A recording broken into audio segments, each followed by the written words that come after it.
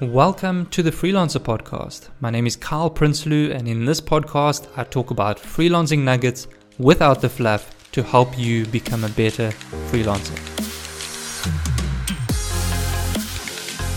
Greetings, everyone. I'm excited for this conversation. I have here as a featured guest Adam McLaughlin. That's right. And we are going to be talking about recurring income for any web design business. A quick thanks to Editor X for partnering with me on the Freelancer X community. This community would not be possible without their backing. And for those who don't know about Editor X, it is my favorite web building platform. You can create amazing, intuitive, modern, highly effective websites with drag and drop and amazing other features. Check it out at editorx.com. Take what I say with a grain of salt, but I'm proof that it works. And I'm excited to jump into this topic. So in 2019, I completely changed my business model, and it has completely changed how business works, how business runs, and recurring income. I knew I wanted to build recurring income. So how I was doing it was I was building custom websites. And then after the client would pay for those upfront, I would sell them a monthly service package. So really for me, the goal was the monthly service package because I wanted to build that recurring income. So in 2019, I met the sales guy, and he was very focused on a specific industry. And I said, hey, how about you bring in new clients? I'll build the website. We'll do it on a template basis. We'll do a monthly service plan. We'll split the service plan halfway. So you make halfway for making the sale and keeping the client happy. You make recurring income. I make recurring income. And that changed my world. In the last 3 years, I've made like 3 or 4 times as much as I made in the first 8 years of business. We created a good, better, best template. And that good, better, best is kind of based on the client's price point, but also what they need. So like the good template's an 8-page, the better's a 9, the best is a 10. And then in the 10-page, if they want a blog, they can log in and do a blog and a few other feature things. So we really focus on RV parks, which number one helps us create a template that applies to everything. This template wouldn't work for dentists or lawyers or real estate agents, but we're not serving those industries. So now when you want to go make a sale or you need to make a cold call, you know exactly who you're calling. Pricing wise, I believe we're at 139. So 139 US is our good. I think our better is around 179 and our best is around 199. So really reasonable, $0 up front. And that is how we get the clients into a service package. So we encourage our clients to treat it like a utility. So this is like your insurance, your electric bill, your property taxes, and your website. And you have a website for the time that you need the service. And if you ever sell the park and you no longer need the service, you have no need for a website. So it's kind of like a lease agreement. They don't actually own the website. We own that. And they pay us a service package, and included in that is all of the everything. So your hosting, your email, your tech support, your changes, if they need an update to their rates or they put in a pool and they need new pictures put on their website, all those things are included up to, I believe it's 60 minutes a month is what we guarantee them. Most clients never use, they might use 10 minutes a month once a quarter. I've had this question quite a few times, okay? The question I get a lot is, how can you charge nothing upfront and just rely on a monthly income? Essentially, someone might be saying you're losing out on like thousands or, a bigger amount upfront. And what happens if the client just stops paying you after 3 months or something? Well, I think there's 2 or 3 aspects to that. So one aspect is as soon as the client pays something upfront, they feel like they're getting a product, not a service. And so if they feel like they've paid for a product and the website is a product, then 3 months from now, they could choose another website designer who will do their monthly service for $23 instead of $149 because they feel like they bought a product and they can take that product to whoever they want. It's like if they bought a car, they can take it to whichever mechanic they would like. Versus if you rent a car, you take it back to the rental agency if there's a problem. And so, in that sense, as soon as you charge something up front, the client feels like they've got a product, not a service. And so they feel like the product is theirs and they could easily walk away from their contract. So that's one aspect of charging $0 upfront. The other thing is that we do ask them to sign a 24, 36-month agreement.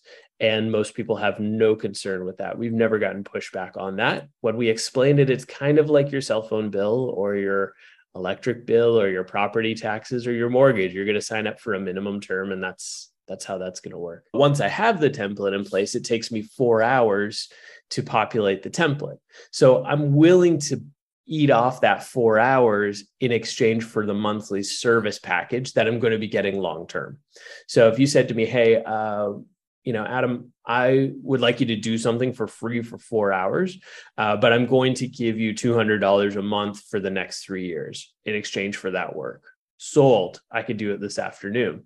So part of this process is building a system that allows you to populate that template as quickly as possible. I can choose to do it myself, or I could choose to outsource that work and still be making money on the first of the month when the client goes live. What do you do if a client doesn't pay? Let's say they stop paying after 3 months or 6 months. Has that ever happened? And if not, how would you handle it if it does happen? It hasn't been a concern for us. What we would do if they didn't pay is we would put a coming soon page on their website. And as soon as a business feels like they're not getting the business they need, they're going to rectify that really, really quickly. Now, of course, we're going to do follow-up calls and find out what's going on. And, we want to have a conversation with them and make sure they get caught up.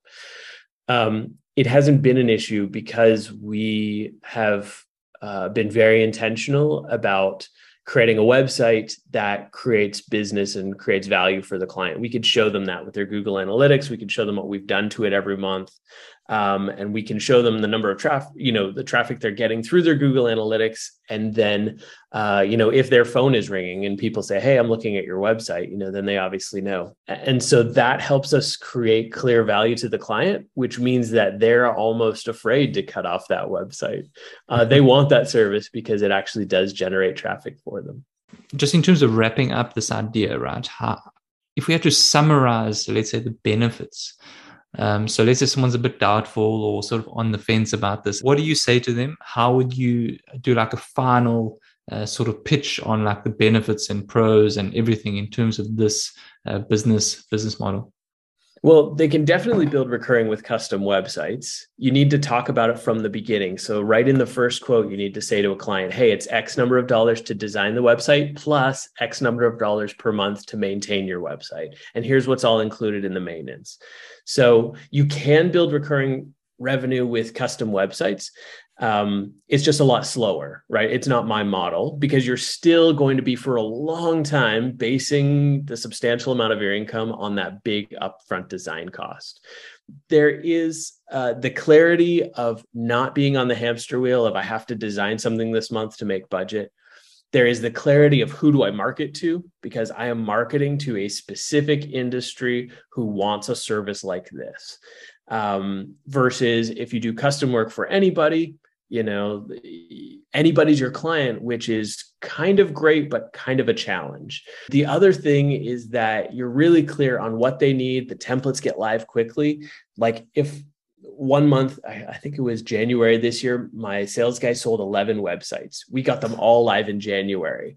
Wow. Show me that with custom work. Good luck. And so those are the reasons that I love this model. Now, personally, I still have my design agency and I still bring on custom work and I still sell them on a monthly service plan, but I probably only do that custom work maybe 3 or 4 times a year because so much is focusing on building this recurring. If you had to sum up in like one sentence, what is your best advice for freelancers or agency owners? And then lastly, where can people find you? Do you have anything, resources that you can recommend or anything? I'm going to leave it at that. Sure. So I would say build recurring revenue and be intentional with how you build recurring revenue. Whether you're a custom design agency, whether you're a templated agency, whether you serve any market, whether you serve a specific market, find a way to build recurring revenue. It will change your business. And if you want to connect with me, I would send you to blog.buildthatagency.com. And I've got a free ebook there. And so that free ebook walks an agency through all the steps from onboarding a client to taking them live. So it's basically a blueprint from the client says, hey, I'm interested in a website. Here are all the steps to taking them live. And then you can figure out how to customize that for your agency, for your industry. But it is a blueprint, so you make sure you're not missing any steps. And that free ebook is at blog.buildthatagency.com. And you can find all my social media channels there too. Adam, thank you so much, man. This was beautiful. Of course. Thanks for having me, Kyle.